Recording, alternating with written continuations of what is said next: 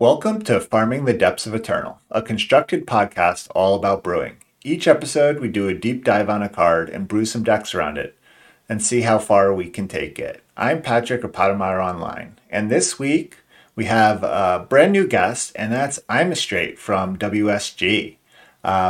We figured with the new set out, it's been a while since one of these episodes have come out, so a lot has changed in the world of Eternal. And so I figured new set, new patch, time for a new guest. So thank you for coming on such short notice, Straight. Yeah, it's good to be here. I'm glad we have a fresh face on the podcast, keeping things new. Yeah, I'm very excited for a fresh perspective on these cards in this game. So yeah, like I was saying, huge changes. It feels like, we hadn't gotten a chance to release an episode about the fact that a new set came out, really, and the new cards. And before we did that, now there's been a big patch shaking things up. So I'm assuming, unlike me, most of the listeners to the show have played a bunch of the set, has gotten a feel of the different cards that are kind of doing well. And so I was thinking we could cut through the chase and kind of just talk about the patch first and get your thoughts as someone who has played Constructed in the last couple weeks. Albeit have had a decent amount of work, so not too much Constructed, but yeah, I definitely dabbled in the new format. Did a few different brews. But should we start with the patch notes? Yeah, I think I think we should. There were a few cards that were nerfed, and then a couple cards were buffed. This will not be in any particular order. The first card that got hit seemed very targeted at our show. And that is Catalyze went from 2 FF to 3 Fire. And Catalyze was the discard a card to draw 2 cards, and those gain double damage. Yeah, and as an outsider's perspective here, I remember this was the very first brewing episode of the show. So I look forward to all the other nerfs that are going to come as all these different cards that we break on the show are featured. Yeah, I know. It's really a matter of time before, Direwolf catches up to our catalog, I think, and realizes the other cards that need to be hit. That's right. But so do you think this kills the card? It's an interesting change. On the one hand, it increased in total cost. On the other hand, it makes it easier for decks that are more than 2 factions to play the card more easily. I think it probably hurts the card pretty significantly for Throne, but it probably makes it a little bit easier for a format like Expedition. So it's kind of hard to evaluate this change in the abstract. But I suspect that the Catalyze is going to see a lot less play just because of the nature of what decks were actually playing it. Right. Because I think it hurts, right, the aggro decks that were using it, which is, I think, one of the things that they mentioned.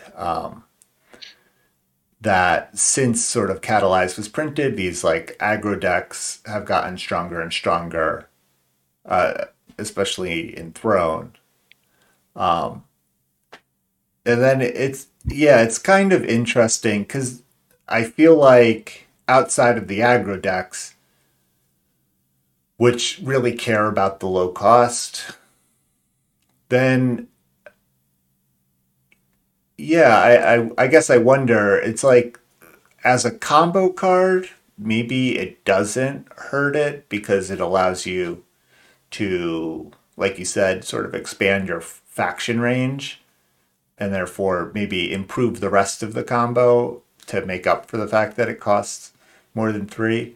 But I really can't think of how we're comboing with this currently. Yeah, I wouldn't necessarily put it in a combo camp as much as it was being played in decks that wanted that draw effect without necessarily playing the colors that would traditionally have the draw effects. Mm-hmm. So a deck that comes to mind real quick would be a Rebuild, for example. So that's where it starts getting a little bit more difficult to evaluate abstractly if the cost increase is substantial or not. But realistically, it would make a difference. Just Enthroned making it, 50% more expensive, is likely pretty impactful. Whether there's an adequate replacement, it's like I'm not 100% sure without testing out a few things, but I do think it's going to be impactful. Yeah. Yeah, well, I guess I was thinking like in the context of Rebuild, right? Rebuild already has these very intense color requirements, and so the double like you were using Catalyze not because of the double damage text, but Right. because of the draw card text. Yeah. And then it's like I feel like the drawing card text gets worse, obviously, as the cards get more expensive because. Right. And also gets worse as they become easier to cast in a sense because if you're already in a deck that can like splash a single fire Catalyze, why don't you just splash a single primal and have a similar effect for cheaper?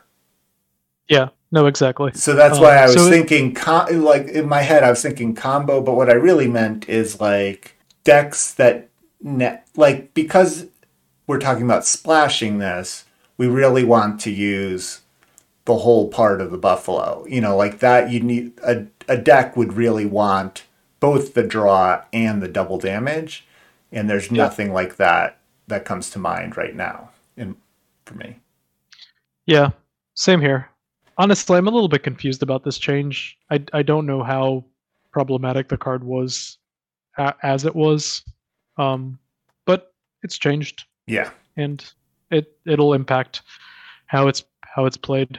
I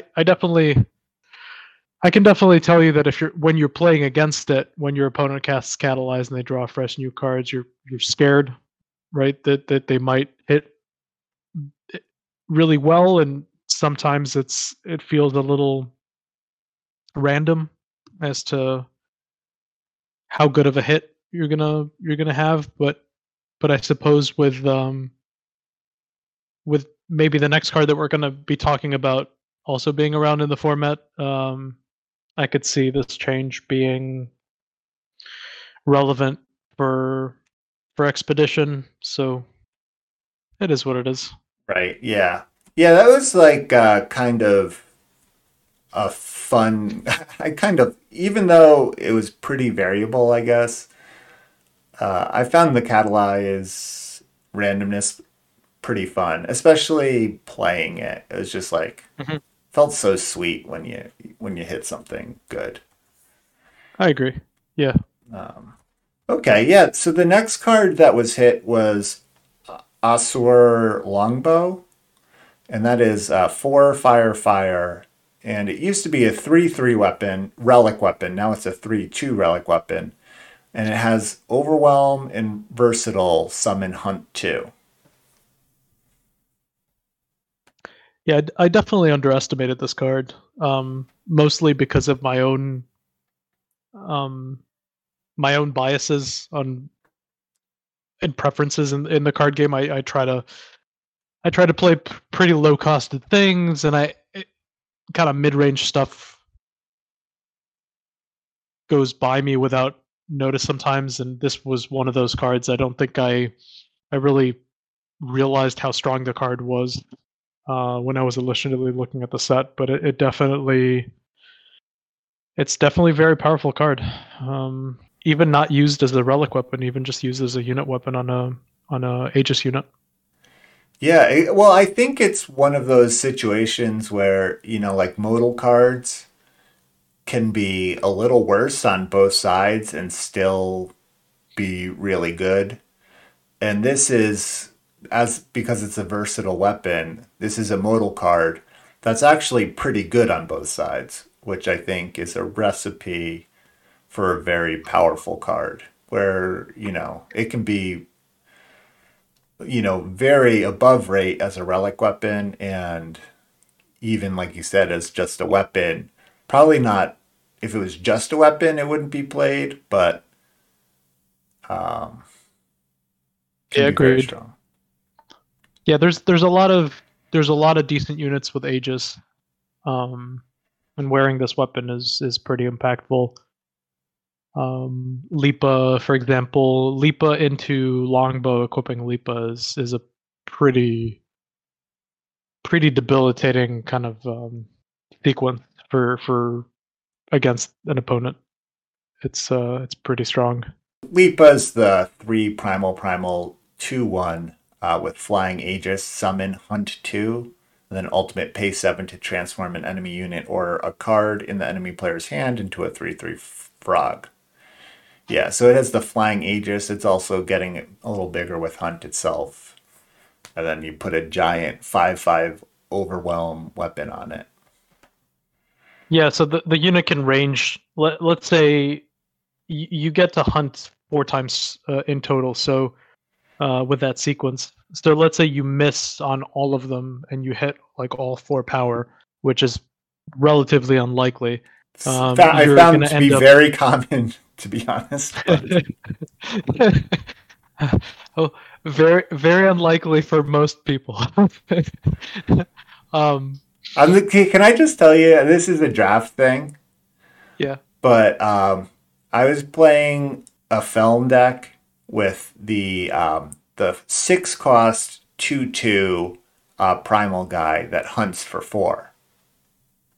Right? Okay. So exact same situation. Casted 3 times with Feed the Hecaton in my hand. Not once did it turn it on. So from the hunt 4, you needed to hit 2 non-power cards. Yep. Yeah. Yeah, that's pretty impressive. That is very impressive. Yeah. I think that encapsulates well. To run into you more. My experience with hunt. I hope to run into you a little bit more on in draft. All right. Yeah. So sorry. Sorry for the sidetrack. Sorry. Okay. You were saying you hunt 4, so you miss 4. So even if you miss 4, you're still attacking with a 5/4. Plus, you can ramp for 4. Yeah, you're still essentially you still have a formidable flying Aegis unit, even if you miss, and then if you hit the best you can hit, you end up with like a 9/7 Aegis flyer, which is just really difficult for the opponent to deal with.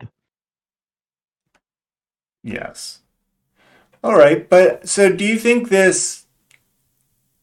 I mean, Longbow was a card that was even seeing play in Throne previously, and like sort of mid-range Stonescar was coming back. Yeah, I don't know that this change is gonna.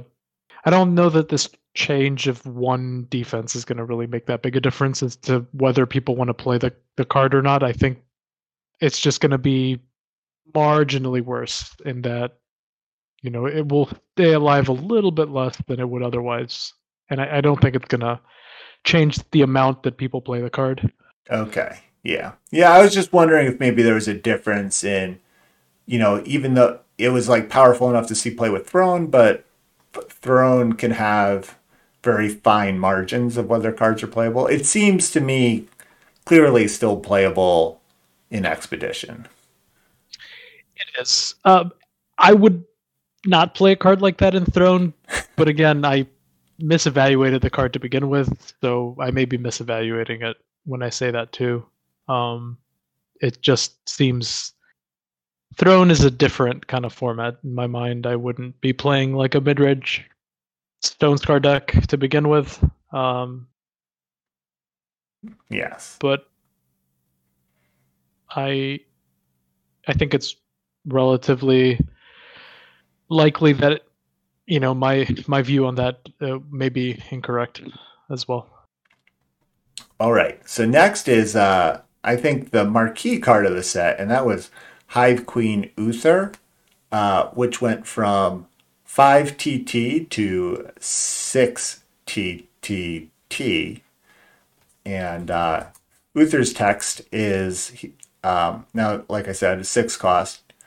They're a 2/4 civilian, and they have summon, play 2/2/2 with flying. And when you spend power, you gain that much life. So a very powerful effect. Likely the card that was single-handedly responsible for the average game length being twice as long, if not more, than the previous expedition format. It basically invalidated a lot of strategies just because of the amount of life that you would gain. So it made it very difficult for an opponent to play something very aggressive without having interaction for Uther. It's a pretty heavy hit at both increasing its cost and its influence requirements. I'm not sure that it was necessarily needed to do both, but that's what they chose to do, so it's substantially more difficult to play now. I think a lot of people probably put Uther and Zayat as the two kind of standout units of power level from the new set. And some people said that Uther they had it higher up on their list, but I think, in my opinion, it was reversed. I think Zayat is substantially better than Uther to begin with. So I'm surprised to see, for example, Zayat is not going to be on this list that we're going to talk about, but Uther got such a heavy hit. So yeah, yes. Kind of interesting. Well, do you think? I don't know. Like, I guess from my perspective, I just have trouble viewing Zayat, who is the 4 shadow 4/4 that on summon allows you to sort of exploit. So you get to take a card from your opponent's hand, and then has Entomb, play a justice, or your opponent draws a justice sigil to replace the card that you stole, and also has deadly. It's just like, I get that it's a guaranteed 2-for-1 most of the time, because the justice, even when you kill it, the justice sigil's not doing much, I don't think. But like, it's just like kind of feels like a fair card. Like, once it hits the board, it's not doing much. I mean, obviously attacking for 4 with deadly is like pretty powerful, but it doesn't have overwhelm or anything. Compared to Uther, where it both has a pretty good summon and long-term game effect, which feels much harder to deal with. Yeah, I guess the difference is that Uther does not require you to deal with it depending on what deck you are playing. If your plan was to be very aggressive, then it's substantially good against you. If you're playing a mid-range or a control deck, you could kind of care less about your opponent's life gain. It doesn't matter. It just means that the game is going to last, 25 turns. Yeah. Though, I just feel like, I don't know. I feel like even if you're in a mid-range deck, depending on what kind of mid-range deck, the life gain could still matter. Obviously, if you're like a mid-range deck that's ending on like a haymaker, kind of like the Katra decks do, where you're playing like Azendel or the Subversion or something like that, then it's like, who cares about the life gain? Right. But if you're just like, I don't know, playing some like Keenan deck, you know, if they gain enough life, you're just giving, I don't know. It also gives the person who gained the person who played the Uther who gained the life more time to draw themselves back into the game. Yeah, it just lengthens the game. Really, Yeah. I think that's what you're observing. So then it becomes a different kind of consideration as to whose top end can be better, and then can you just grind over time. So an example with the Tinan deck, if you're playing against Uther, then you're going to play in a way where you're going to get to 8 influence for your Alhead, and then start producing humongous units. And then realistically, it won't matter if they're at 60 life if you have a board full of like 10 units, because you can still attack for 50 damage at the same turn.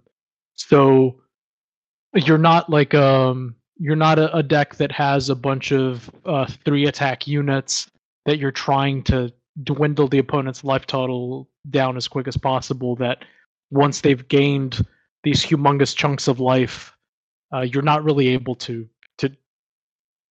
to take them back down because you've used up all your resources to do that. The top end of Teen decks, they can produce really big units late in the game. They can just keep doing that. Yeah, I guess what I'm just describing is, yeah, it extends the game too much. And because if you're the deck playing Uther and you know the game's extended though, because like even in this Teenan example, in this Teenan deck that's not playing Uther for some reason, you know, yes, they're able to get big, but if the game goes long, but you're also the one playing Uther, and therefore you're also trying to make the game long. So it's probable that you have a plan outside of Uther too, that you're trying to draw to. Yeah, And, that's yeah. fair. So it's interesting. I mean, it was like, I think it was interesting that they printed the card. I always like, I feel like they do a couple of these every set, and maybe this is like a game design thing that you're just like supposed to do, because Magic does this too, where there's just like a couple cards that are so clearly way above the rate of every other cards, and I always look at it and I'm like, couldn't you just like spread this out a little bit? I don't know, and make like a couple of the cool cards that are clearly just misses into like maybe hits, and then this definitely hit into like probably hits kind of thing. But because it felt like it was the best 5 drop for time, and so kind of like they said in their description, where they don't want it to just necessarily be a deck that every time deck felt, or every deck that played time felt like that they needed to play. Yeah, an expedition, because of the way the format is, it's possible that most decks that play time will still somehow, end up being built in a way to play it. Yes. But I guess quickly going back to Zayat, because we started talking about it, the reason that I think that card is better, and kind of bridging why, when I was saying that Uther it's particularly good against a certain type of deck and just invalidates that strategy entirely, which is a bad place to be card design wise. It's not nice to have a card that just invalidates a certain strategy completely. And the same points that people make about a combo deck invalidating a specific strategy entirely if you don't have cards to interact with the combo deck. Zayat is just good against every deck. And the big thing about it is not that it doesn't really have that big of a detriment on the Entomb effect, that they just gain a sigil and that's it. It's, to me, and I keep jokingly bringing it up, the why does that card have deadly? So you play your 4-cost 4/4, which is it's a well-statted unit for the cost, right? It's not something that is you won't just play that card if it was a vanilla 4-cost 4/4 in constructed. You'd probably be happy enough to play a vanilla 4-cost 4/4 in limited, but in constructed that is not excessive, right? But it has an exploit attached to it, which is a really good effect. And then the fact that it also has deadly makes it so that it can just blockade the board no matter what unit the opponent has. So you play it, you get rid of their best card in hand, and then it can deal with their best unit in play most of the time. I think that is a problematic combination. I don't think that card should have deadly. That's kind of my viewpoint on it. Yeah. Do you think in that it could partially be just because you like combo decks that are hurt more by an exploit like effect? I mean, that's the thing about my notes on the card is not even about the exploit. Like, that's a good effect, and the decks that are playing it, even in Throne, they have now the 8 exploits. So, as a combo player, I have to keep that in mind, and I have to design decks that kind of address the fact that now there's even better hand hate. So, making different adjustments. My issue with the card is not even that it discards a card. My issue with the card is that it also has deadly on it. Right. I don't think it should have all those combinations of things. Yeah. Well, it's interesting. Like the example that I think of is as a close comparison is old Tazbu, which granted had its own restriction of being 5 shadow, shadow, shadow, shadow, shadow.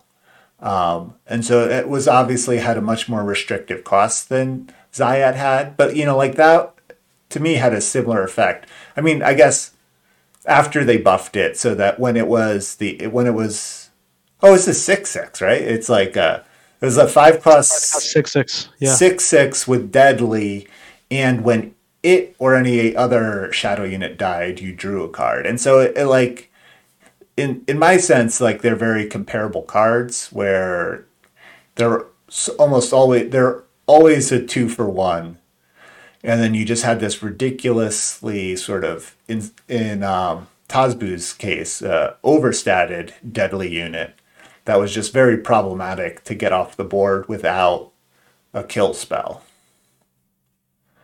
So the only difference that Tazbu has from what it was at to what it is now is just 2 defense, right? So it was a 5-cost 6/6 that does exactly the same thing as the card does now, but now it's a 5-cost 6/4. Yes.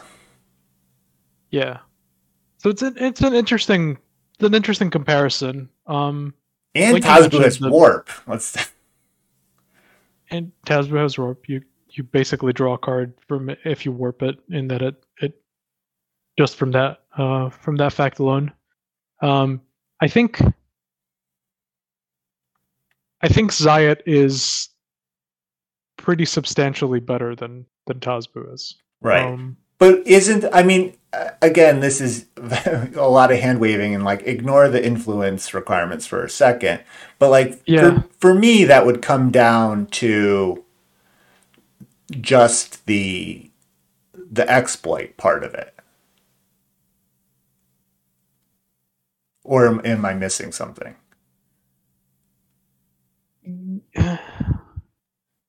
The average card that you would draw is probably worse than you looking at your opponent's hand and picking their best card in the particular moment to address. Yeah.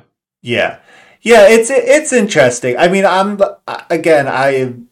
not feeling very strongly about this opinion. It's more me sort of processing and Yeah, working devil's through advocate um, situation for how sure. good Zayat is, but it's interesting when I think about it through the lens of Tazbu, where like it is true that like it like Tazbu, like the floor is slightly lower, but the ceiling I think is much higher. I guess maybe except if you play Zayat and steal Overloader or something. But where Tazbu can also draw multiple cards and it can become like Yeah, a it's not so it's interesting because the way that I look at the card, it's not just a card advantage thing. mhm. It's Tazbu is not a particularly it's not a particularly good card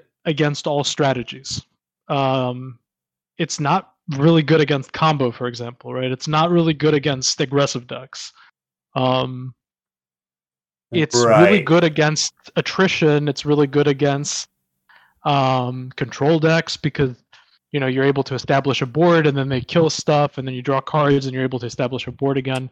A Yeah. card like Zayat is good against everything. Yes. Um, I it's mean, good I against felt aggressive decks. yeah. Yeah. Yeah, no, you should continue. I was just going to make the aggressive deck point where Tazbu's also, I mean, just as, especially when it was a 6/6, felt hard to get through. And then it's like, I guess the question is the reason Zaya is good against aggressive decks is the exploit sort of shrinks their hand by one. Because it's like, Yeah, I mean, it gets rid of their reach yes. and it produces a substantial blocker to trade with. And if for some reason they're able to produce a unit that's bigger than the Zayat, it will still trade with it. Yeah. So they're not even able to pay 5 to grow their 2/1 overwhelm. I don't remember the name of the card, but it's 2/1 overwhelm, and then you can pay 5 to make it into a 6/5 overwhelm. So that card, the aggro deck can spend their turn making that into a unit that's bigger than the Zayat, but it still trades with the Zayat for a cost of the Zayat player taking 2 damage. Yeah. Um, it's good against the combo decks. It's good against the control decks. It's just a card that would be ubiquitously. You're playing Shadow. You're going to play that card no matter Yeah. what. Yeah, which is kind of a similar argument to the Uther. That hey, you're playing time. You're going to play Uther. But in this case, it's actually good against all opposing archetypes as opposed to just, hey, let me just artificially slow down the game by multiple turns because we're gaining a ton of life. Right. Yeah, I think that's an interesting argument. I mean, yeah, I think that is something to think about because again, like my feeling is like, yeah, Zayat is probably pretty good against everything like you're describing, but it feels within the bounds a little bit where it's just not since none of the matchups it's just like so overwhelmingly good. It's just like because it's like, oh, it's pretty good in all these matchups. It feels fine. Where Uther is just like a pretty good card in most matchups, and then just has this huge spike of power level in certain matchups. And Yeah. so yeah, it's very interesting sort of philosophy of what constitutes a too powerful of a card. Yeah, no, that's fair. Popotito actually said something in the main Discord that was kind of funny. It was Zayat discards Uther, therefore Zayat is better. But I don't think it's I don't think it's that. It was more of a joking comment, but I thought mentioning it kind of Yeah, funny. now you're getting a whole extra turn to possibly do that. Yeah. All right, so we'll go through a couple more of these nerfs. The next one was Alluring Predator, which was a 5/5 and now is a 3/5. And Yeah, it was a very strong card. yeah, I'll just Um, read it. So it's a 5 cost fire time, and now a 3/5 beast with charge. When Alluring Predator attacks, hunt one. When Alluring Predator hunts a power, draw a card. If it hunts a unit, play a 2/2 flying bee. Otherwise, you gain 4 life. Um, um, yeah, so it was a very, very strong card. Um, and somehow potentially still overshadowed by Uther, in that it's also a 5 drop in time. So if you wanted to play Uther, then would you also play Predator? But it it was a scary clock when it was in play. It would kill you very, very quickly. I don't know how good it is now in comparison, other than it being better in Spire Shadow decks. yeah, it is. Yeah, though it's funny that it just like kind of it it just gains its old stats back. I mean, it's then 2 cost cheaper in Spire Shadow, but it's funny that it's not like one of these huge like spikes in power level when you switch its costs and power. Yeah, It's also this was a pretty, I think, clearly powerful card. It's like I don't know. Again, this one didn't like strike me. I think part of it is I've actually had this a couple times in draft, and I just like can't process all the possibilities. It's interesting to me that they decided to get so granular with the hunt with this card. I feel like there's no other hunt card that's like this. It like really cares like specifically what card was hunted beyond the normal binary.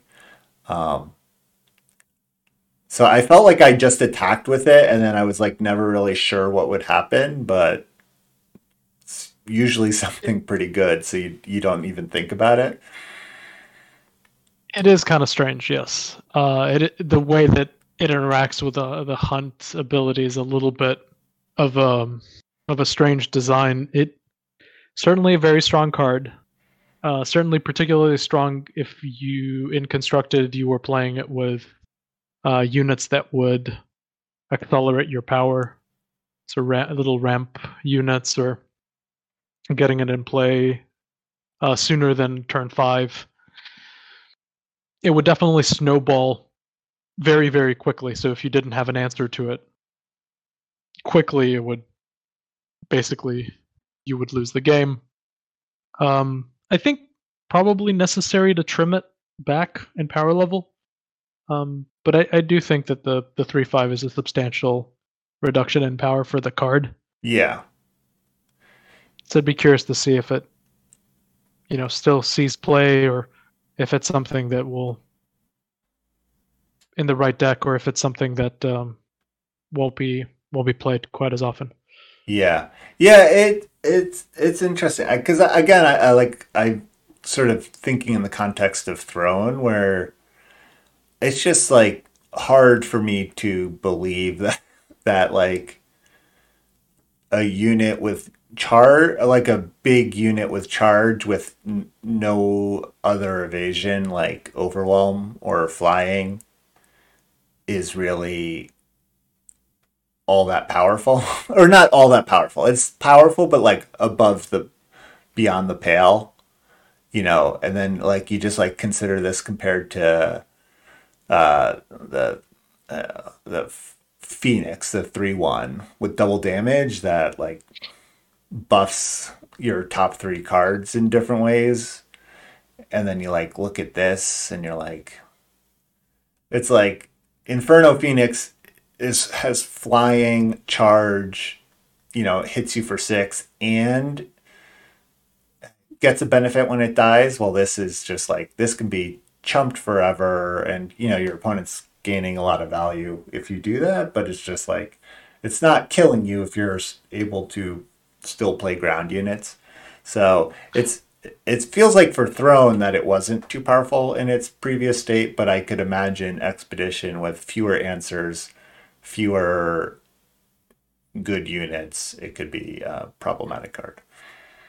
Yeah, a 5-drop in Throne needs to be pretty spectacular, I think. Or it needs to really fit in a specific strategy so well that it kind of is standout. A card like Alluring Predator and Throne would not fit in the same decks that Inferno Phoenix would, I think. Inferno Phoenix just overall is a little bit better, because just evasion and doing 6 is kind of what it was used for, and then it has that ability that, like, most of the time, right, we played it with Crack the Earth or something like that is specific to 5-cost units. Alluring Predator also 5-cost unit, but the slot in your market won't be, like you were mentioning, it's not there to push damage. So there's a specific reason why you would want a card like Alluring Predator, is to get that incremental advantage that it would be giving, more so than that it would be the best unit to kill your opponent with at 5-cost. So what decks would play a card like that, I'm not 100% sure, but it probably would involve some kind of mid-range project deck, potentially like a Charge Rod deck. But it's a fair note that they put on the nerf that says that the change should make the hunt outputs more relevant instead of being an icing on the cake of a huge attacker. I think that's a fair way of looking at it. 5-cost 5/5 charge comes attacking in right away, keeps growing, keeps drawing you cards or making additional units. Maybe a little bit too much all at once. Yeah.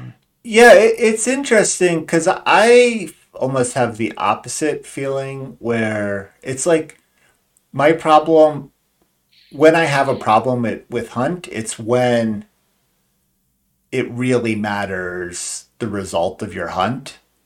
And that's what I feel like what they're describing, and what happens when you lower its stats. And I don't know if this is too low or not, but where you're just like, okay, well, I really need this to be a 4/6, or, oh, I really need the 2/2 flyer this turn because it's just not good enough on its own. And it's just like, when it was on rate / above rate, then it was icing on the cake. So then it was, for me, it was just like, oh, like, who cares what I got? It was just like, but in the sense that I was like happy, not that I didn't care, but that I was happy no matter the result. Yeah, that's a fair point. Yeah. Anyway, that's just me, being a little sad about Alluring Predator getting nerfed, because it's, I don't know. I like, maybe I just really like cards, strong cards that do it all. That's I guess what we're getting out of this. I would say that on average, I'm more surprised by these nerfs than I am like, yes, of course, this had it coming. On average, as I look through the nerfs, that's, I'm a person that probably thinks that cards should be nerfed less conceptually overall. So I have that bias for sure, but it will keep going through these on the list, but it definitely feels like there's more cards here that got adjusted that don't necessarily make too much sense to me, but it's possible that that they are being too oppressive, and they looked at them and they realized that this is not friendly to a variety of different strategies, or to players that maybe don't have full collection of cards, or generally speaking, people playing the game. Yeah, and I think that's like that last point is touched on with, like, the Champion of Fury, which is a very old card, was nerfed again. It was originally a 2/2, now then was a 2/1, and now is a 1/1. And that is, what's it do? It gets +2 and +2 in charge, right? It gets +2 attack for if you have completed your double primal, I want to say, and it gets charge if you completed the fire. Let me double check on my. Yeah, I'm pretty sure you're right. Incorrect. I am incorrect. It gets +1 attack and charge if you have 2 fire, and it gets +1 attack and overwhelm if you have 2 primal. So it used to end up being a 4/1 charge overwhelm unit, and now it becomes up to a 3/1 charge overwhelm unit. And it gets its power incrementally for completing each of your double influence requirements on the card. Yeah. And they've mentioned this in a previous patch, but Skycrag aggro / Yetis constantly has a very high win rate in their metrics. And this is a card where I feel like the best players are like, but Skycrag aggro is unplayable. Why do you keep nerfing it? But then their metrics keep showing it overperforming. And I think they've even said it's not just like overrepresented, but also has an incredibly high win rate. And I think one has to assume, based on these two opinions, that it's probably in lower ranks where its win rate is the highest, but that is also where the vast majority of players are playing. And so this is an interesting nerf where it's targeted to a group that maybe the most enfranchised players or competitive players don't really see or can't really appreciate. Yeah, although that being said, it doesn't. To me, I'm no Skycrag aggro aficionado, but Champion of Fury was not the best card in that deck. So if you're specifically targeting that deck, I don't see why you target this card. Well, I think that's why I feel like it is not towards. It's not trying to affect competitive play. It's trying to affect play of people whose Skycrag aggro decks have Champion of Fury as one of its best cards. Do you know what I mean? Like we're not targeting the people who have every possible Skycrag aggro card at their disposal. Yeah. We're trying to lower the win rate of people who maybe don't have a full collection, but have Skycrag aggro and are winning at a 70% win rate or something with that deck, because the people they're playing who also don't have full collections are playing not Skycrag aggro, and those decks don't compete. And that would be my interpretation of why they would hit this card as compared to maybe a stronger card. Yeah, I can see that. Yeah. Anyway, but a lot of that is conjecture. But like, I think they're trying to, do something like that. Make this a targeted nerf for, and also it not being the best card also means like it won't hurt the deck as much as some other cards might. Yeah. It feels like a weird change, but I'm here for it.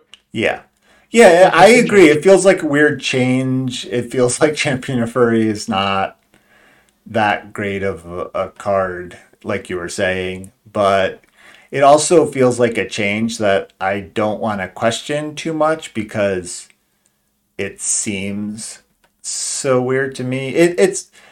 For me, it's very reminiscent of like when they took Overwhelm off of Milo and people like really were like, what? Or like, this is way back when they made Humbug Swarm from 5 cost to 6 cost. And people are like, but Humbug Swarm was barely even played in Praxis tokens. And then it's like, well, it might not be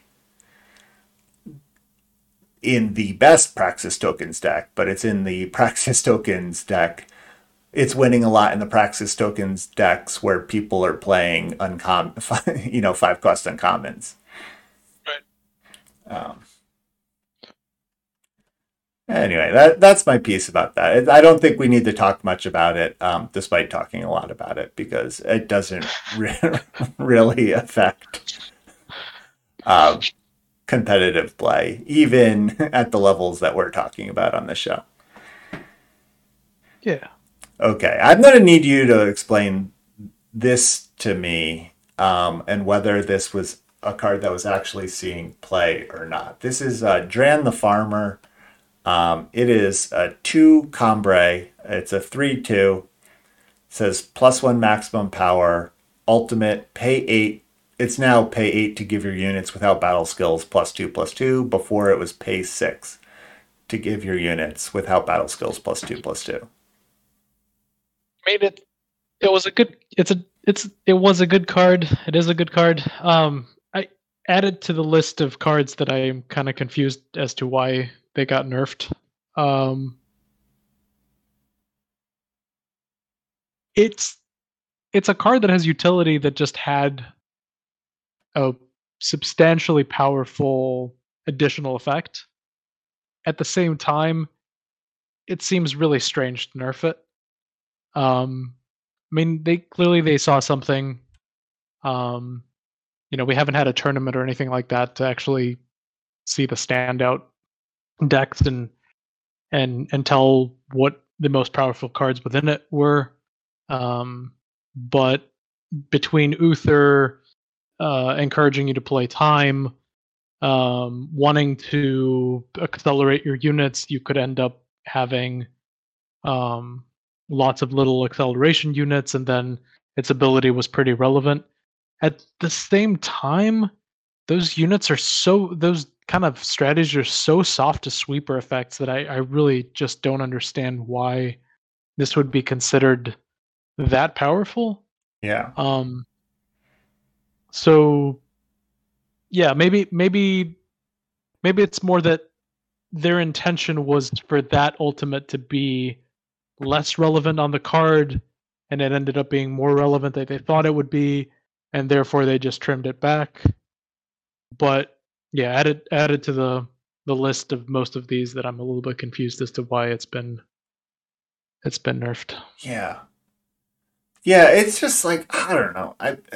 Maybe it's just like killing me that this card's a legendary. It's just like, if you want the ultimate to be not that relevant, then why did you make this a slightly better apprentice mage? Why did you make a slightly better apprentice mage a legendary? I don't know. Yeah, that's a fair point too. But I agree with you. It seems like even in Expedition, like now, especially with this latest buff, Primal has a really strong sweeper. Justice has a really strong sweeper. Yeah, I mean, Primal has 2 different 5-cost sweepers, and it's got Save the Day. So like Hura Control, I know that it hasn't been very prevalent in the format currently, but Hura Control is certainly still a deck in the format.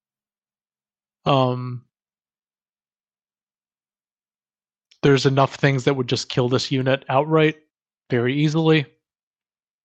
So I just, yeah, it's strange. Yeah. I think I don't have too many thoughts about it other than being perplexed by the change. Yeah. I feel like I need to just do my homework and look at all these Dran the Farmer deck lists that I currently like can't imagine being that great. And maybe there's like a cards that exist in the format that I'm not think that go together to make something better than I'm imagining it in my head right now. Yeah, so I think the one major card that got buffed that's sort of relevant for constructed is Heavy Hail. Went from requiring a discard of a sigil to discard a primal card, which seems to make it much better. And this is I think it's 3 cost. It is 3 cost, yep. Yeah. Double primal, 3 cost. It says deal 2 damage to all units, and then if you discard it says if you discard a primal card, which includes primal sigils and dual power power cards that have primal in them, and any primal card. But if you discard a primal card, you add an additional 2 damage on top of that, and it ignores Aegis. So relevant in that it says that you add another 2 if you buy the card back. You could discard another card again, and it would do 6. It's not a play that would happen very often, but I'm just explaining why it's relevant that it says it adds 2 damage to the effect rather than saying it now does 4 damage instead, and that it increments. So this card was kind of barely played, but had to be played because it was the only cheap sweeper that existed in Primal. It was the only answer that you would have in certain circumstances. But sigils are really hard to come by, especially in Throne, but even in Expedition, it's you would rarely specifically have one available to you to discard. And now the card, I think, is substantially better, to the point where I think it's probably very playable in Throne as well, not just in Expedition. And you could see the discard effect now even being a positive effect, because some decks want to discard cards. So it could be a non-detriment. It could be like a sweeper that has an additional beneficial effect for what you're trying to do fundamentally as a deck. So I think this card got substantially better with this change. Yes, I agree. It seems really strong. It seems like it will be really strong in Expedition. Um, and I agree. It seems playable in Throne. I feel like even in the name, the comparison is to Hailstorm, which used to be an incredibly powerful sort of cheap sweeper for that decks had access to keep themselves alive against aggro, and then especially as like Skycrag aggro got more and more Aegis heavy, it became worse and worse to the point where it hardly saw any play. And the fact that Heavy Hail can sort of get around that and deal with Aegis heavy aggressive decks, or like then I guess even more recently all of these, like, which again maybe with the nerfs don't see as much play, but oh gosh, the Creation Project decks using the 3 cost spell, Stand Together. Stand Together. Yeah. So, there's just been a history of sort of aggro decks that use Aegis to a good effect, and being able to have access to a cheap sweeper that can possibly deal with that, I think can give decks legs that they might not otherwise have. Yeah. Certainly the being able to get around Aegis is a big part of what makes that card good. I would say that Heavy Hail is better than Hailstorm as after its change. So if I were building a deck in Throne, I would probably consider Heavy Hail over Hailstorm for almost all applications, I think. Yeah.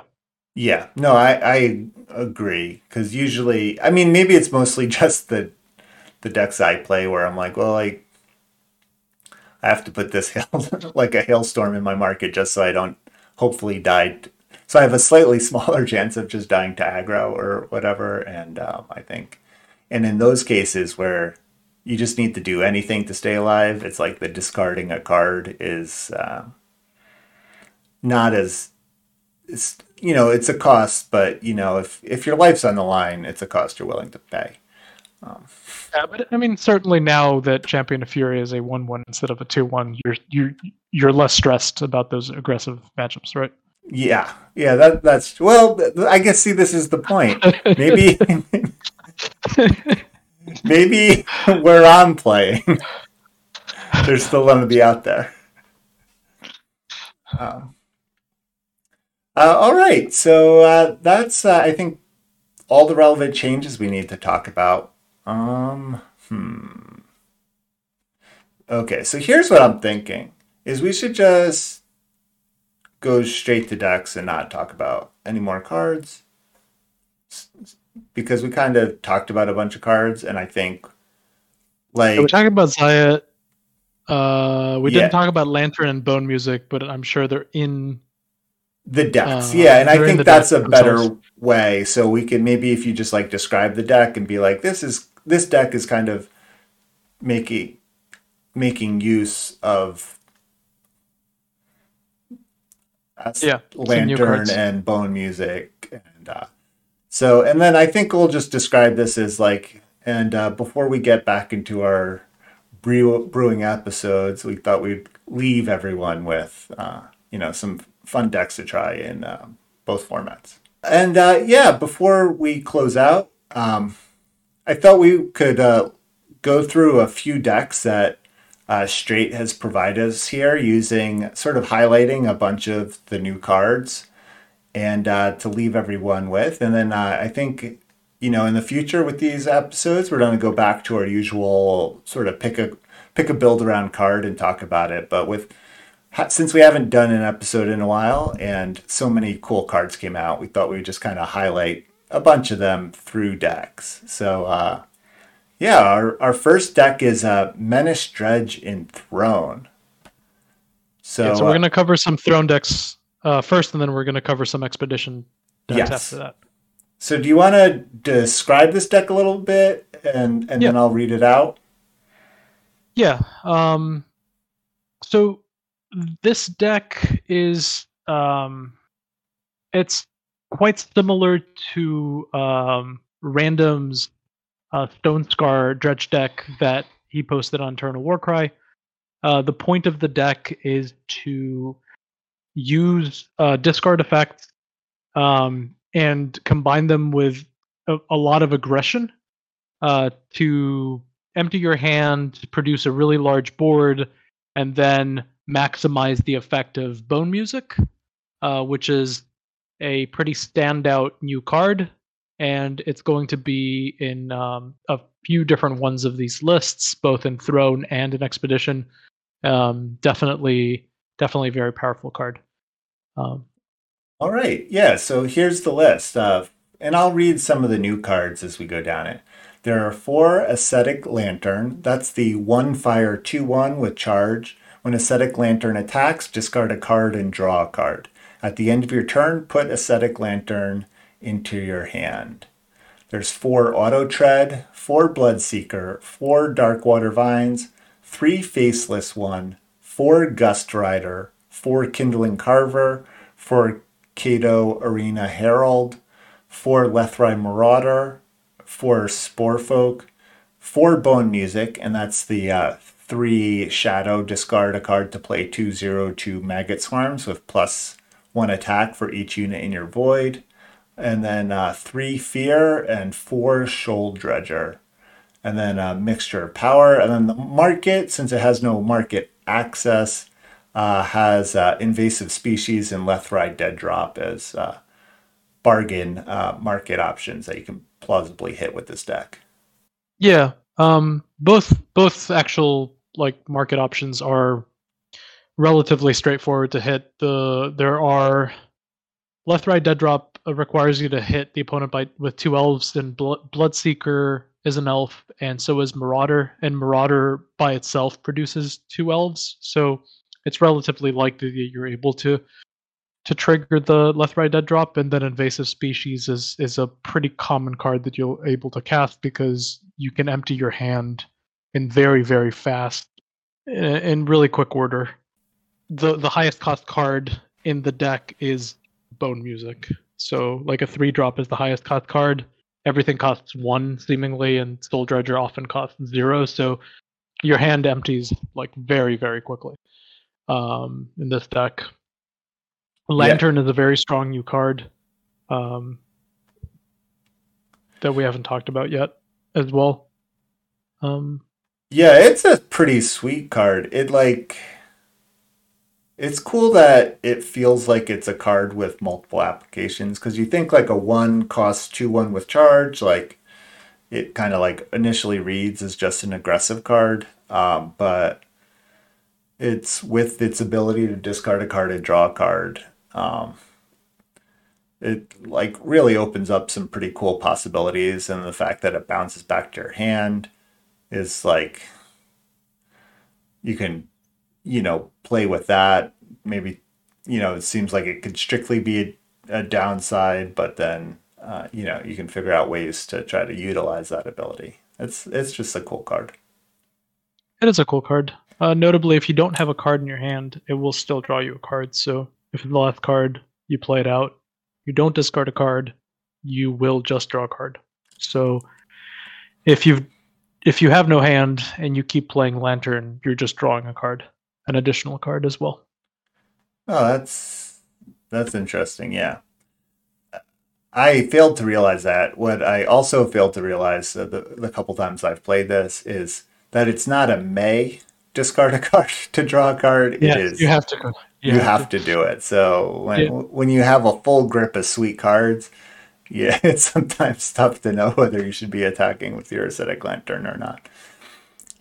Yeah, that's a fair point. But it's yeah, cool card. So what is the what do you like with the adding Primal to this? I think the more common Stone Scar version, you're getting Gust Rider and Lethrai Marauder, and so what are they bringing to the table that just the Stone Scar version doesn't have? I mean, so this is a version of the deck. I think there's different ways to build it. Before I answer the direct question, there's, for example, you could be doing like Cruel, Know When to Hold Them things to reanimate cards from your void. So there's different ways of adding Primal to this deck, I think. These 2 cards specifically, Gust Rider is it draws you 2 cards for 1. It digs you into your Bone Music or your really strong cards that you want to play. And then Marauder is just an all-around very powerful card in these types of decks, because it's a card that allows you to have a variety of different toolbox answers to situations that are good against this deck. So you're able to deal with like the Cursed Relic that prevents you from well, I guess against this deck it doesn't really matter that much, but typically speaking, against self-discard decks, you're pretty soft to cards like the Cursed Relic that prevents you from being able to return things from your void. So Marauder is just all around really good card. It's able to produce 2 units, so you can Lethrai Dead Drop or just have a lot of power on the board. It can killer to kill a unit. It can discard a card that you really want to discard. So there's a lot of things that it does. It's pretty powerful, and I think I said the same thing 15 times at this point, so I will stop. Yeah, yeah. Well, it's this deck's. It's just interesting to me because like the deck I have more experience is like the Felm, um, the old sort of the Felm dredge decks where like the point really was to get a lot of units into your void to make the 3 cost unit really huge. You know that had attack and or power and toughness equal to how many units were in the void, and then that was Yeah. also taking making use of haunting scream, and then you had the 4 drop that gave flying and power equal to the I think the number of units in the void or something like that. It felt like it. Yeah, Purveyor. Yeah. Well, this, like the only card really doing that is Bone Music and then Kato to a certain degree, and it's just like it's really feels it's interesting that it feels like it's narrowing its threat package down a bunch, but also then playing better cards Yeah, too. I think So that's a valid observation. yeah, I think there's probably lots of different ways to build these decks. And finding out which one the best one is requires a decent amount of work, and it also depends on what a perceived metagame would look like. yeah, Uh, so, for example, this version of the deck is less soft to the opponent locking down your void in some way.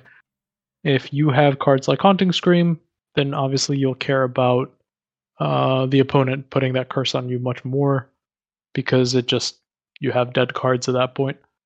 Um, so yeah, there's different notable things about these decks and different ways that you can go about it. You can also do West Whispering Wind things with Cruel and Noble to hold them, like I mentioned, which then has different considerations as to what it's stronger against and what it's weaker against. Because you have a unit that deals damage to you, you tend to be a little bit softer against aggressive decks. Um, in all these decks, though, I think Bone Music is going to be a standout card because not only does it discard a card, which again furthers that concept of it's a card that has some kind of positive effect at the same time as um, you being able to discard um, a card, which is something that you're looking for in your strategy. But in this case, it really requires your opponent to play around the card because they can they can die on turn 4 if they don't produce blockers for it relatively easily. You find yourself producing like 18 power worth of units at fast speed at the end of their turn, and it's a pretty bonkers sequence. yeah. No, I agree, and yeah, I just like when there are decks that are able to make do without a market because especially in sort of such tight decks like this, like again, like the Felm deck that I was talking about, it really felt like the you often played the Felm Smuggler, and that was like a card that really didn't help your strategy except to draw you sort of your market card. It was like not a unit you were really excited to play. And so it's like when decks can like be so tight that they don't need that market card, I think it's pretty cool and exciting. All right, shall we go to the next deck? All right, the next deck is that we're going to talk about is a Marius Mandrake Spire Delivery deck. So this is making use of some of our favorite cards or a card we bring up a lot, which is Spire of Shadows. Then a fan favorite, Marius Mandrake, a kind of a fun value card. And then the new deliveries, which are pretty sweet fast market access cards. So this deck is Time Primal Shadow, and it is 4 Darkwater Vines, 4 Veteran Strategist, 4 Xenon Life Speaker, 4 Arcanum Seeker, 4 Grenahen, 4 Skull Market Delivery, 4 Marius Mandrake, 2 Vine Grafter, 4 Aurelian Merchant, 2 Blight Path Smuggler, 4 Ebon Dune Smuggler, 3 Reflector, and this is the 3 Primal 03 or 05 Stealth unit, which has an ultimate when you play another unit, reveal Reflector to transform it into a copy of that unit. If that unit is hidden, Reflector becomes hidden first. So it just has a free ultimate. And then there is 4 Xenon Adept and 3 Shimmer Pack. And its market is Glimpse the Possibilities, Send an Agent, Spire Shadows, Invasive Creeper, and Cruel Zumic Occultist. Yeah. So this deck has existed for a long time. I would say I posted a deck in Eternal Warcry with Marius Mandrake and Spire Shadows probably more than 3 years ago. And with the existence of the deliveries, I wanted to kind of revisit the deck with some of the newer cards. I can talk through a few of the choices, but in essence, what you do with a deck is that before you play Spire Shadows, you have a well-costed set of cards. It's not one of those Spire Shadow decks that is just playing a whole bunch of 5 drops, 6 drops, 7 drops that you can't really cast otherwise, although it does have some. It's primarily playing 1 drops, 2 drops, 3 drops. But after Spire Shadows, what ends up happening is the majority of your cards cost 0, 1, 2. So it then tries to use the Marius Mandrake ultimate drawing engine to kind of cycle through its deck, draw tons of cards, and more often than not finish the game off with a Shimmer Pack. So Shimmer Pack is an 8-cost card. It's a 4/4 unit. And it has double time, double primal requirements. And it says that when you play it, you transform any number of other units to copies of Shimmer Pack. Now, so typically it's an 8-cost 4/4, but for listeners that may be aware of Spire Shadows converts the cost and the power of units. So this would make Shimmer Pack a 4-cost 8/4 unit. So what you're able to do is basically make your entire board into 8/4s that attack immediately. If you have had a Vinecrafter, then Shimmer Pack also has regen. If you had a Life Speaker in play when you drew your Shimmer Pack now has Lifesteal. So it basically just it produces an entire board of 8/4s, and you kind of attack for big amounts of damage in this same turn. That's usually kind of what the sequence happens is just draw cards, gain life, find a Shimmer Pack, close out the game. Right. Yeah, and so this is, these, due to how important Spire Shadow is to these kind of decks, these are usually very market access heavy decks.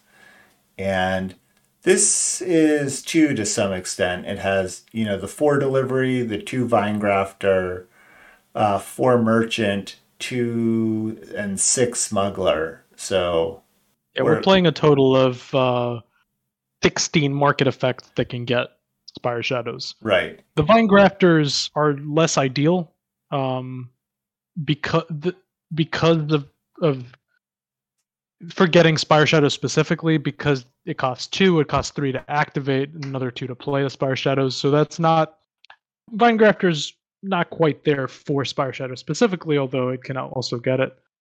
It's there because of the invasive creeper in the market, because it's another Mandrake in play, and it's there because it has an ultimate effect. So as you're starting to cycle through, you want to find more ultimates if you have Marius Mandrakes. Yeah, but yeah, sorry.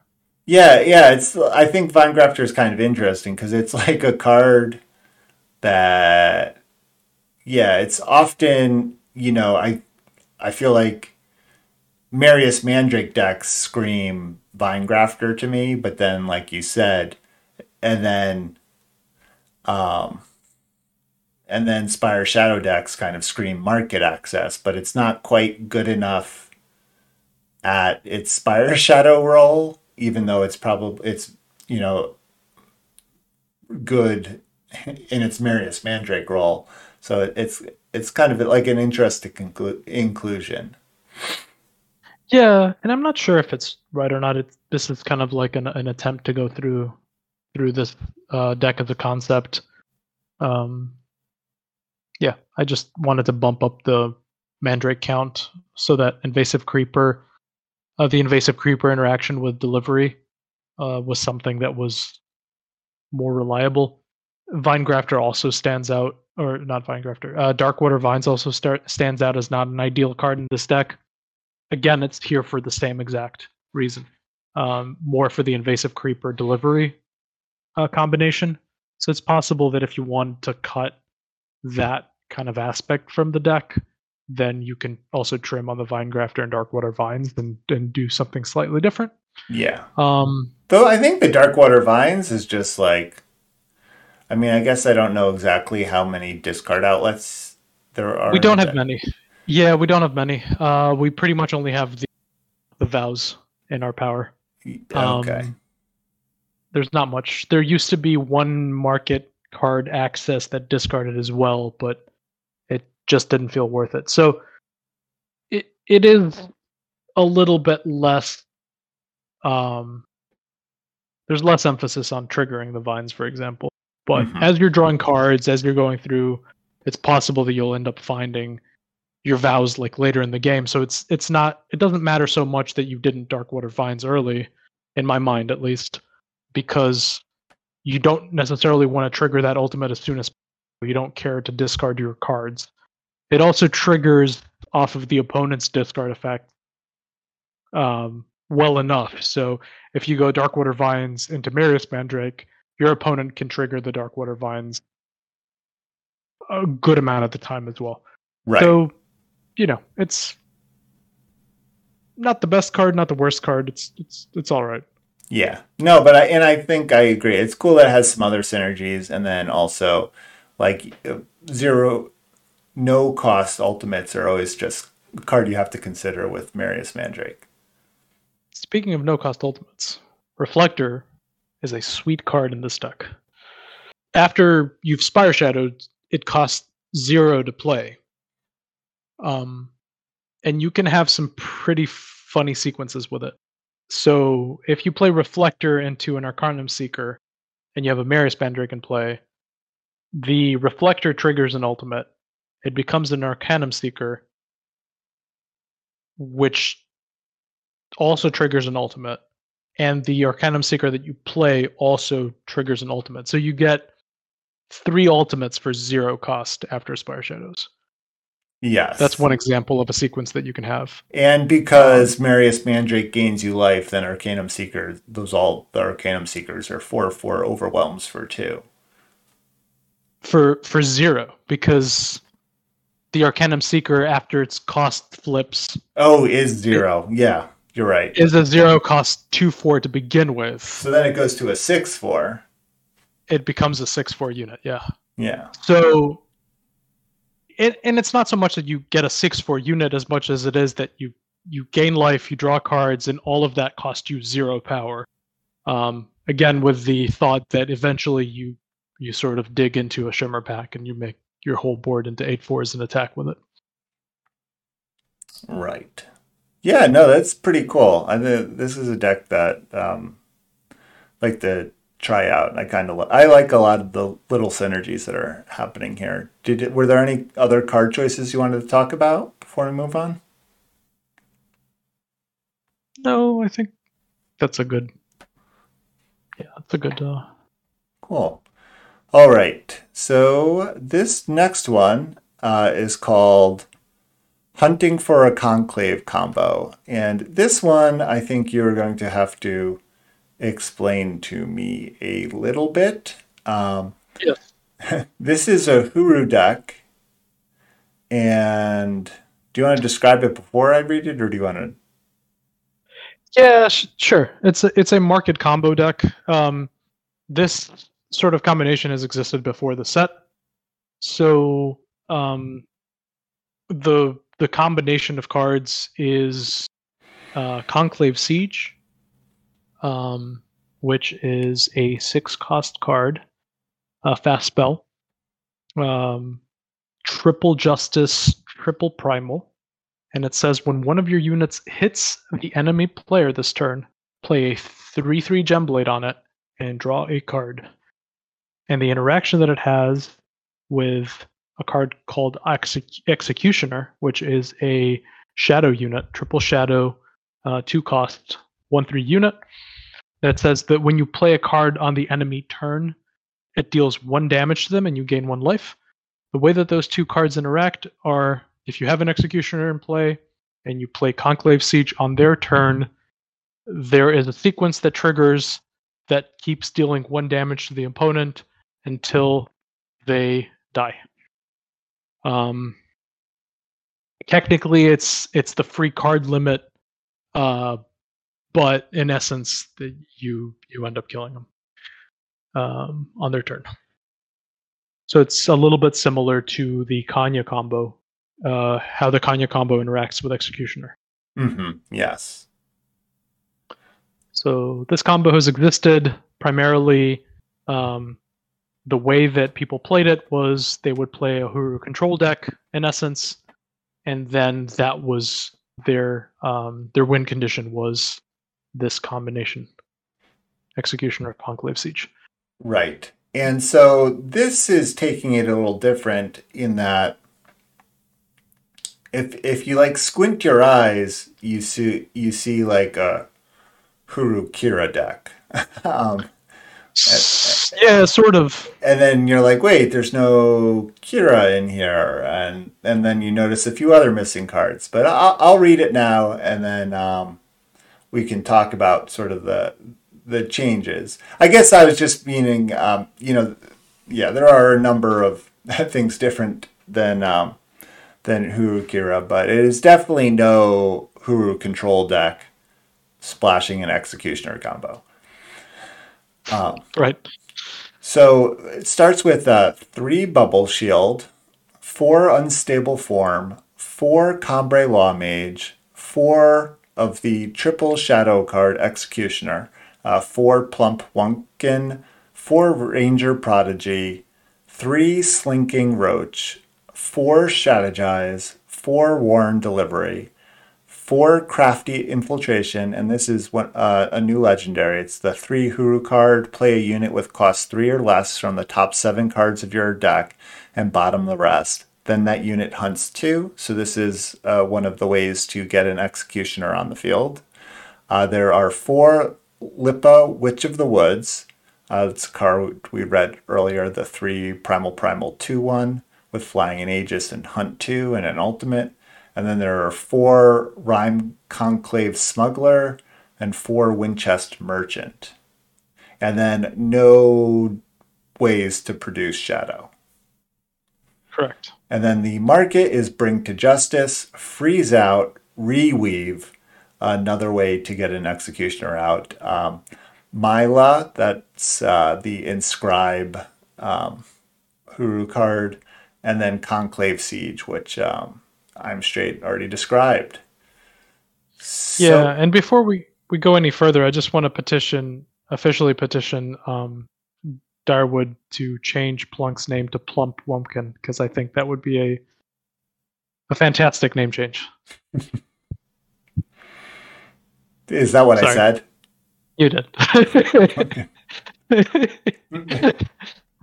That's it's very plausible that that's what That's I all right. said. That's great.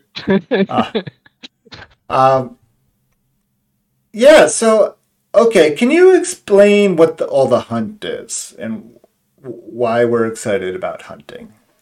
Yeah, it's possible that I just kind of put as much hunt as I could. So like Blinking Roach maybe shouldn't be in here, and we should be looking at some different cards maybe. But one of the things that made this deck awkward was that you needed to hit 6 power for Conclave Siege, and that's not particularly easy. So one of the things that I thought about Hunt was that potentially it would make this deck give a different dynamic to this deck. So either if your hunt is hitting non-power cards, you end up with some well-statted units to be in play and to interact with the board.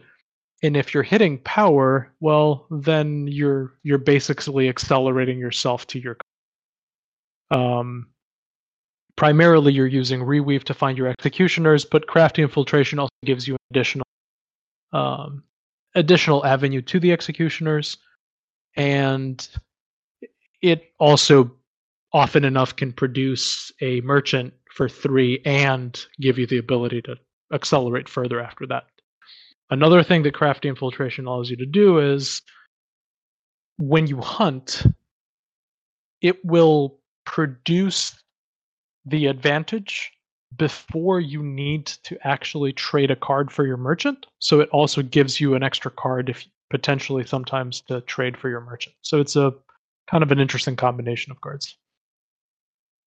Right. Yeah, I guess what's interesting is I did mention the Hurukira, but also I feel like maybe this is only in Expedition and not in in Throne. In Throne, I guess I feel like you would just play Hurukira if you're going for this crafty infiltration deck. But like in Expedition, there's these like hunt heavy crafty infiltration Huru decks. Have those broken into Throne? No, I don't think it's possible for those decks to break into Throne just because of the fact that there's just not a high enough density of low costed hunt units. Right. And so therefore, Yeah. yeah, you're sort of required if you're trying to play that kind of style of deck to have this combo kill in there. I mean, it basically all it means is that you're going to play a unit because it's good, not because it has hunt. Right. So you're not going to try to do the Primal Fox kind of deck in Throne. You're going to play you might play Lipa though because it's just a standalone very good unit. You might play Crafty Infiltration because it's a standalone very good card. But you're probably not going to try to do a hunt deck specifically. Yeah. And so, like a lot of these card choices, is this, instead of playing like a Huru controller, like we're talking about, I feel like we're hunting, which allows us to hopefully combo faster, but then we have like these non hunt cards that, but they're good because they give us more targets. Though I guess a merchant just always gives you more or less a target for your reweave. So it's not like you really need the extra bodies. But the extra bodies, I feel like in this case, a lot of them give you a little bit of advantage, but also help keep you alive. So this is just kind of a different way to keep you alive than Huru Control. Is that exactly? Yeah, that's a good way of looking at it. A card like Ombre Lame just trying to like slow down the game for you to be able to do your thing without getting too much pressure against you. A card like Plunk allows you to just play a different game plan against decks that are going to keep counter spells up against your Conclave Siege. The deck probably doesn't need all the hunt, like I mentioned. I think Slinking Roach is a little bit luckluster I know, but it's I was talking just me into trying the deck, so it has its well, role. it has it is then it is successful. Um, but yeah, it's kind of it was an experimental approach to that idea, and a lot of these decks that we're talking about today are right. We're not we don't have these aren't sort of premier decks to bring to a tournament, which we may or may not find out about additional organized play for the game. Hopefully, fingers crossed that we find out that there will be. Um, but yeah, this is meant to be more just studies on different approaches and where you can have some of these abilities add a benefit in a format like Throne, because like you mentioned, when you asked like, can you actually have a hunt deck? Well, not really. I don't think you can have a hunt deck in Throne, and this is not meant to be a hunt deck. This is meant to have kind of how do you take advantage of most of the outcomes that you can have from hunt, so that it doesn't just feel like a mostly luckluster unit. Yeah, no, I agree. I think that's a good description of what we're going for here. So yeah, that's really cool. So now we're on to some cool expedition decks. Uh, our first one is, I guess, now a I'm a Straight classic, and that is FTS. And so, what is this deck here, Straight? This deck was shared to me by Apple Chips, and I made some changes that, after playing it, it was like first pass to the deck, and I played it a bunch, and I made some changes. And at the end of last season, I got to rank 8 with it, and then I kind of stopped playing for a while. So I think I dropped a bunch, but not because I lost it all, because I had a incredibly good win rate with it. But essentially, it's not really a continuation, but sort of um, an updated list from where the where our world's expedition list was that uh, Apple Chips ended up winning worlds with. So slightly different take on it, but um, it's still doing Grumbo collection rounds, dashing scoundrel stuff. Right. But now it has bone music and a few more little units.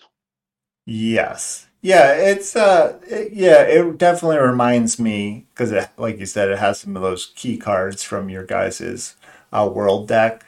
So it is like an FTS, a tokens deck, and this also has a bit of a sacrifice theme with one of the new cards. To start off with is calculated sacrifice. It has two copies. That is the one shadow fast spell with lifesteal, sacrifice a unit to deal 3 damage to an enemy. There's a 2 Seek Power, 4 Collection Rounds, 4 Devour, 4 Grove Supplier. This is another new card that is good with, going wide. It's a 2 Fire, 1 2, and your units have +1 attack on your turn. So it's a mini anthem. Then there's the Grumbo, Total Legend. There's 4 of those. There's 3 Bone Music. That's the card that we keep mentioning, which is, this card isn't dumping cards into the graveyard quite as fast as like the Throne deck is. This is more of, you go wide and then units die, and therefore your maggot swarms get bigger. And it's producing, you do discard a card, but it's producing 2 cards, 2 board pieces with one card.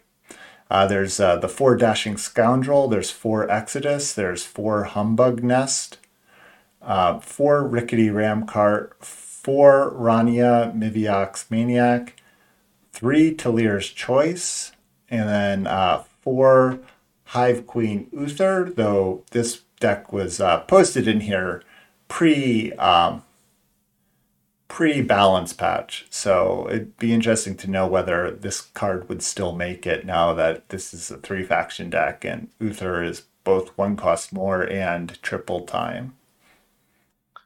Yeah. Well said. The one thing that I will say in terms of influence requirements is that this deck, as it stands, is playing like 11 time sigils. So the whole point of the deck is very heavy time, with splashing the other two, almost splashing the other two colors to it. So I think that the influence is not going to be quite too bad. Although I think that the cost might affect it. So I haven't played this deck after the nerf to Uther. I'd be curious to see how it affects the deck, but I think well said in all the points that you made. The reason why there's 3 bone music, not 4 bone music, is because this deck is not as good as Throne decks and just discarding its own cards. So you're not just going to be producing really, really large bone music uh, turns even as early as turn 3. So it's a little bit more clunky in your hand. So I kind of went down to 3 cards, and um, there's also 2 of the calculated sacrifice. It has some sacrifice effects, but I think that's more of the nature of how those interact with bone music, and just the fact that this version of the deck has more little tokens than the previous one, so that has a little bit more sacrifice fodder. But it's not so much like a plan for the deck. You Mhm. don't need to sacrifice per se. It's more the incidental sacrifice effects. So I guess my one question with focusing back on Hive Queen Uther is if we're thinking that we would take this card out, sort of based on your experience, do you have a do you have a sense whether we should be looking for sort of another top end replacement or just sort of more tokeny cards? I'm not 100% sure. I would not be surprised if Uther is still good enough to be in the deck. Right. Um, yeah, I'm not sure what it would replace it with. Um, Perhaps it could just be that you add more copies of the existing cards in the deck. Potentially, you might want to pick a card that adds another element to the deck. I know that Appleships initially had the um, the time relic that draws a card when you play your second unit of the turn. Yeah. Um, but I found that relic to be a little bit clunky most of the time. That card is so slow. Vault of the Praxis is the card that we're talking about. So it's a card that we even tried actually during Worlds Prep. We were playing like 2 of Hmm. in the Worlds deck, and he was playing 4 of in this version. It's if you develop it, it's nice. It draws you cards, but it ends up being pretty clunky in some situations. From when I was playing the deck out on ladder, and I ended up cutting it for Devours because they felt like they synergized well enough with Bone Music. Just adding another unit in the void, even at fast speed, you could do it and kind of like trick your opponent into growing the Bone Musics, or responding to their removal spell by drawing some cards, or your permafrosted Grumbo gets sacrificed and you draw some cards as well. And it felt a little bit better playing out that way. Right. Yeah. Yeah. This is pretty cool. It's interesting. It's like yeah. Yeah, it's interesting that it's playing a card that's, it's like Talir's Choice, which is, a card that was buffed and is still pretty underrated, but I guess due to the fact of Expedition and there's just not that many cards that make multiple bodies can see play. And because I'm like really trying to dig deep, trying to think of other possible cards that could go in here, but Alir's Choice is most often used as an anthem effect yes. Yeah. than the other mode, but the flexibility is nice. It's also a card that was in our Worlds deck for a pretty substantial amount of time. But when we got into playing around with Big Wheel, it kind of became evident that it would go either one way or the other. Mm-hmm. Although we did play a singleton Delir's Choice, I think that ultimately we shouldn't have in the World's deck, most likely, and just played an additional removal spell. We had 3 of. So the next deck here is called Funniest Splashing Fire. And I'm assuming that is referring to Phineas here. Phineas still here is in the deck. And this is the Phineas from the last set, which is the 3-time 2/3 Explorer. When Phineas takes damage and survives, he gets +1/+1. Entomb, draw an attachment from your void. It costs less. If it costs less than or equal to Phineas's attack, play it instead. So what is this deck trying to be? Yeah, this deck is a Forensic Analyst deck more than anything else.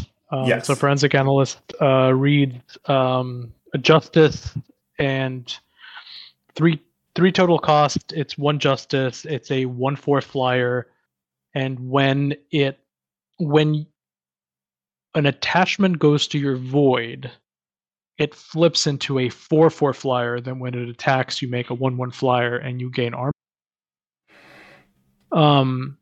So essentially, this deck or this kind of combination existed when we had Zoltan Eldermark in the previous format. But we got Rift Crystal. We had Rift Crystal released in the most recent set, which was an additional relic that would just go into your void relatively easily. And this is kind of like the first deck that I made in the format. So I wanted to explore what it would be like to have more of these relics. So the very first version of this deck that I made was just Combrei, and then eventually I splashed fire for the Boogeyman relic of Throne Project. And Expedition. Yes, a creation project. Yes. What else would you splash fire for in a Combrei deck? We do have Alluring Predator and Exodus in the board. Yes. But yes, agreed. Oh god. I keep accidentally deleting a card from the deck in the deck builder. Okay.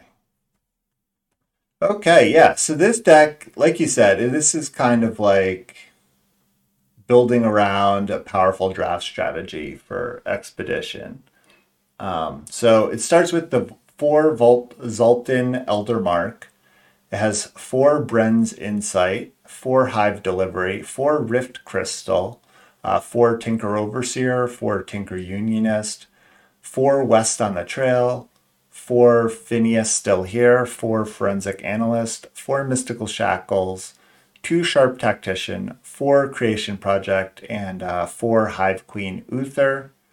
And then the market is Exodus, Alluring Predator, Rapid Development, Lumen Shepherd, Combrei, Silex. So yeah, it seems like Direwolf was really targeting this deck probably with this latest balance patch. Certainly. It's not so much that every deck was playing Uther, it's mostly this one.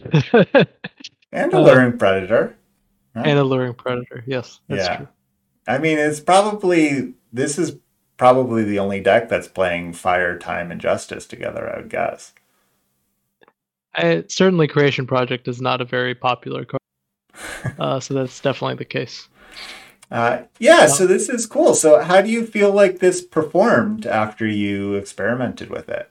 it was doing very well early in the format. I think it's probably fallen off a decent amount now that people have found different viable strategies. There are some very aggressive decks out there, so potentially the straight Combre version is a little bit better in that it was also playing Save the Day, so it was a little bit more able to stabilize in the middle of the game against the very deck. And possibly you can just add Save the Day to this deck too and still play Creation Project.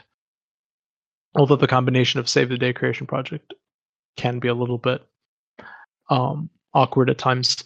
Um, it's a fun deck, and as such has the name Funniest.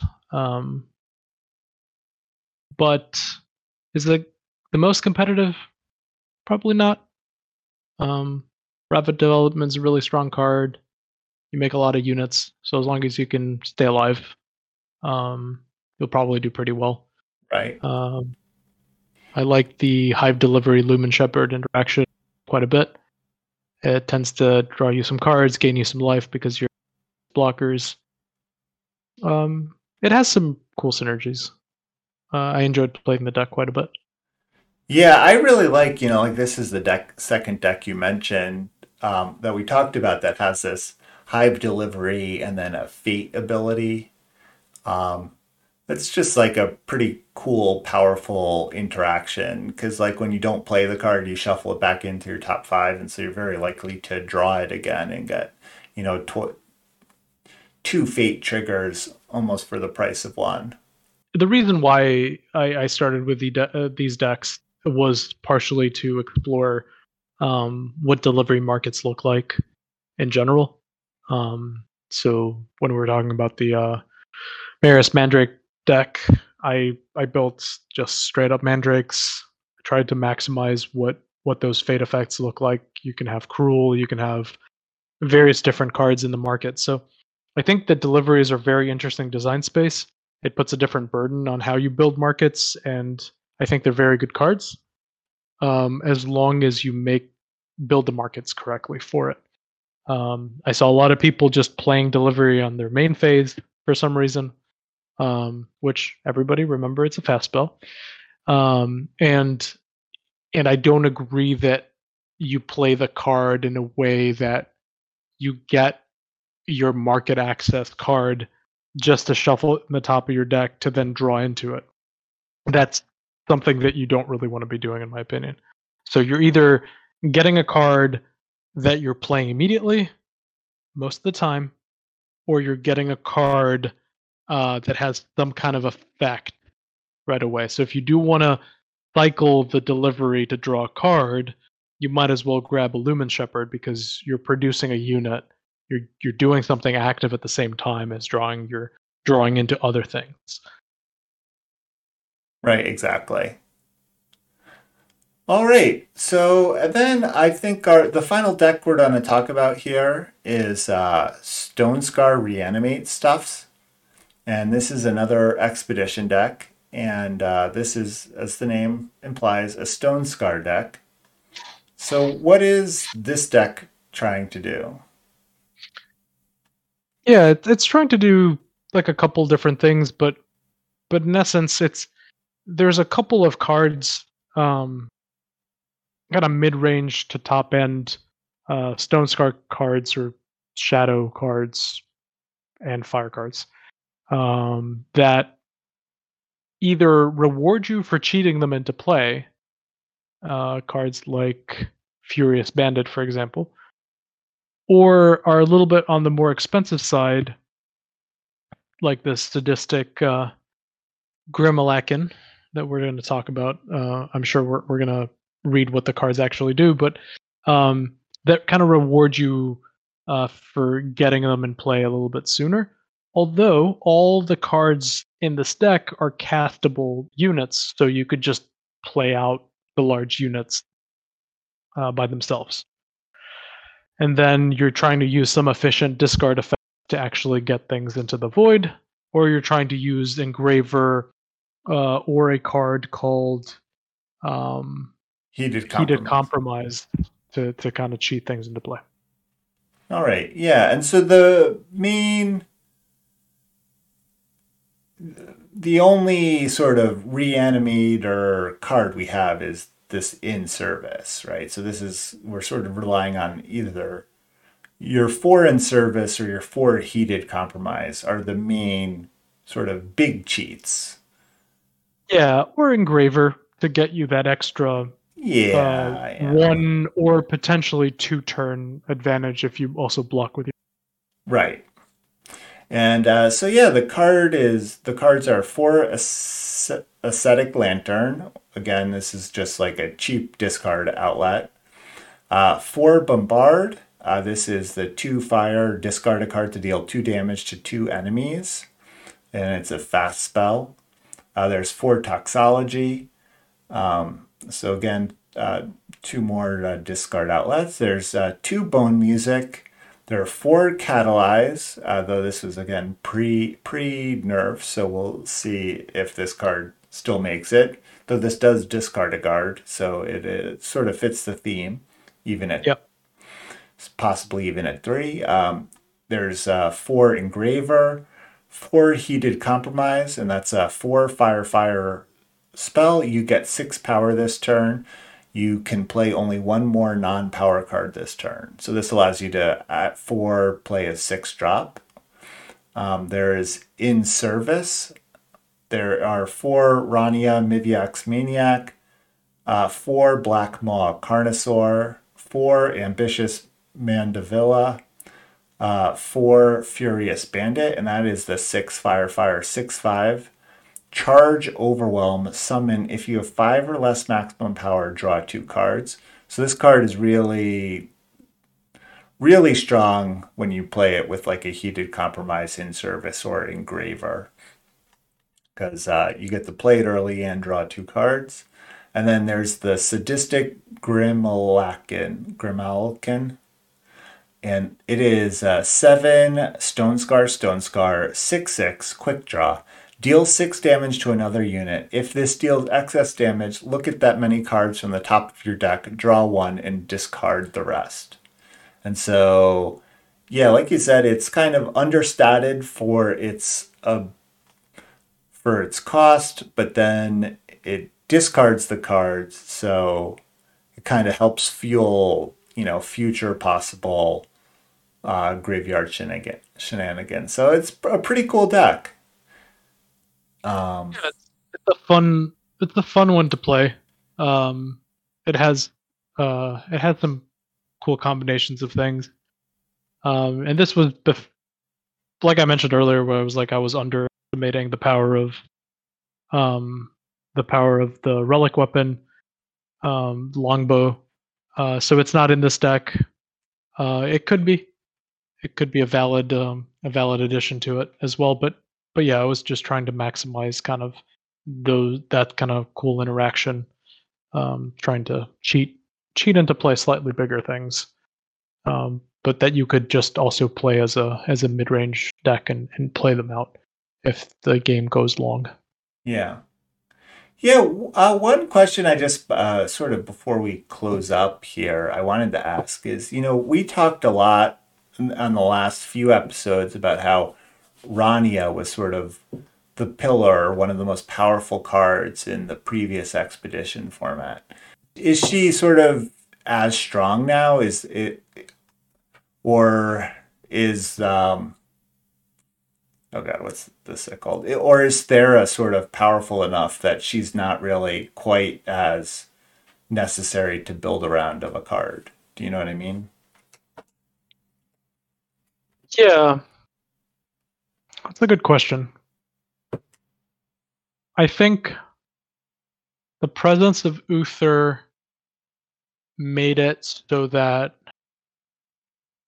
and I'll add Diet to it as well, that Rania was not as impactful, because one of the things that Rania was very good against was that when you incrementally just play one unit at a time, or when you were lower on life, it was able to kind of push the remainder of the damage through.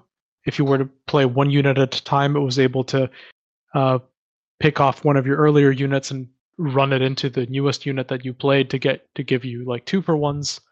So playing an Uther, for example, not only is a card that just gains you a ton of life, so Renaya isn't able to kill the opponent, but it also produces like lots of different units. So it reduces the number of situations that you can get 2-for-1s.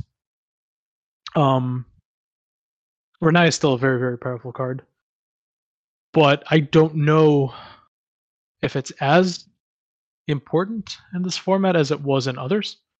Like we talked about for preparation for Worlds, that like at least I felt that was the card, that was the standout card, even more than Creation Project. Although I'm sure lots of people would disagree with me. Like the best Renaya deck, I felt was kind of the place that you want it to be, but I don't know if that's I don't know if that's still the case. Right. I Yeah. would suspect that it's not. It's not quite as strong of a pull as it once was. Yeah. And because of Zayat, you probably also can't sandbag it. Just wait to get the perfect moment for it, because there's a card like Zayat in the format. I think if I were to go out on a limb and say which card is the most powerful card in the format, I would probably say Zayat. It doesn't appear just the power level is that high. It's just that I'd be hard pressed to say that you should build a deck that doesn't play that card if you want to be as competitive as you can be. Right.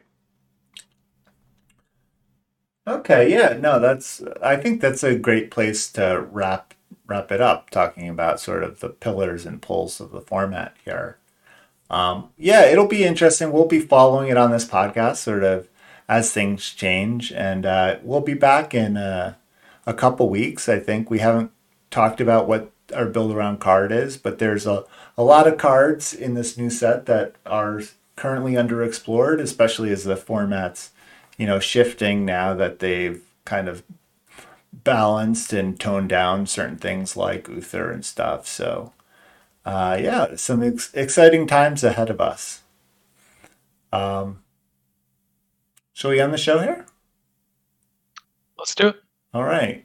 Cool. So yeah, also before we end, as always, you can check out our Patreon at patreon.com/farming eternal, where for as little as $1 a month, you get access to our show notes, and get a shout out on the show. We do have a new patron, Lucid Iguana. You can find them always in the draft queues, and sneak peek for those listening to this episode will be the guest on our next drafting episode.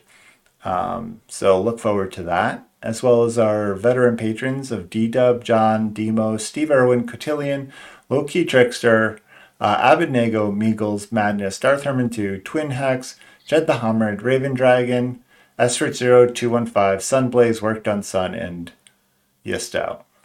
All right, cool. Well, thank you, Straight, for coming on the show. I really appreciate having new and exciting guests every week. And any closing thoughts? Happy to be here. I enjoyed recording the episode with you, Padamaru. Thank you, everybody, for listening, and have a good one. Yeah, have a good night, everyone.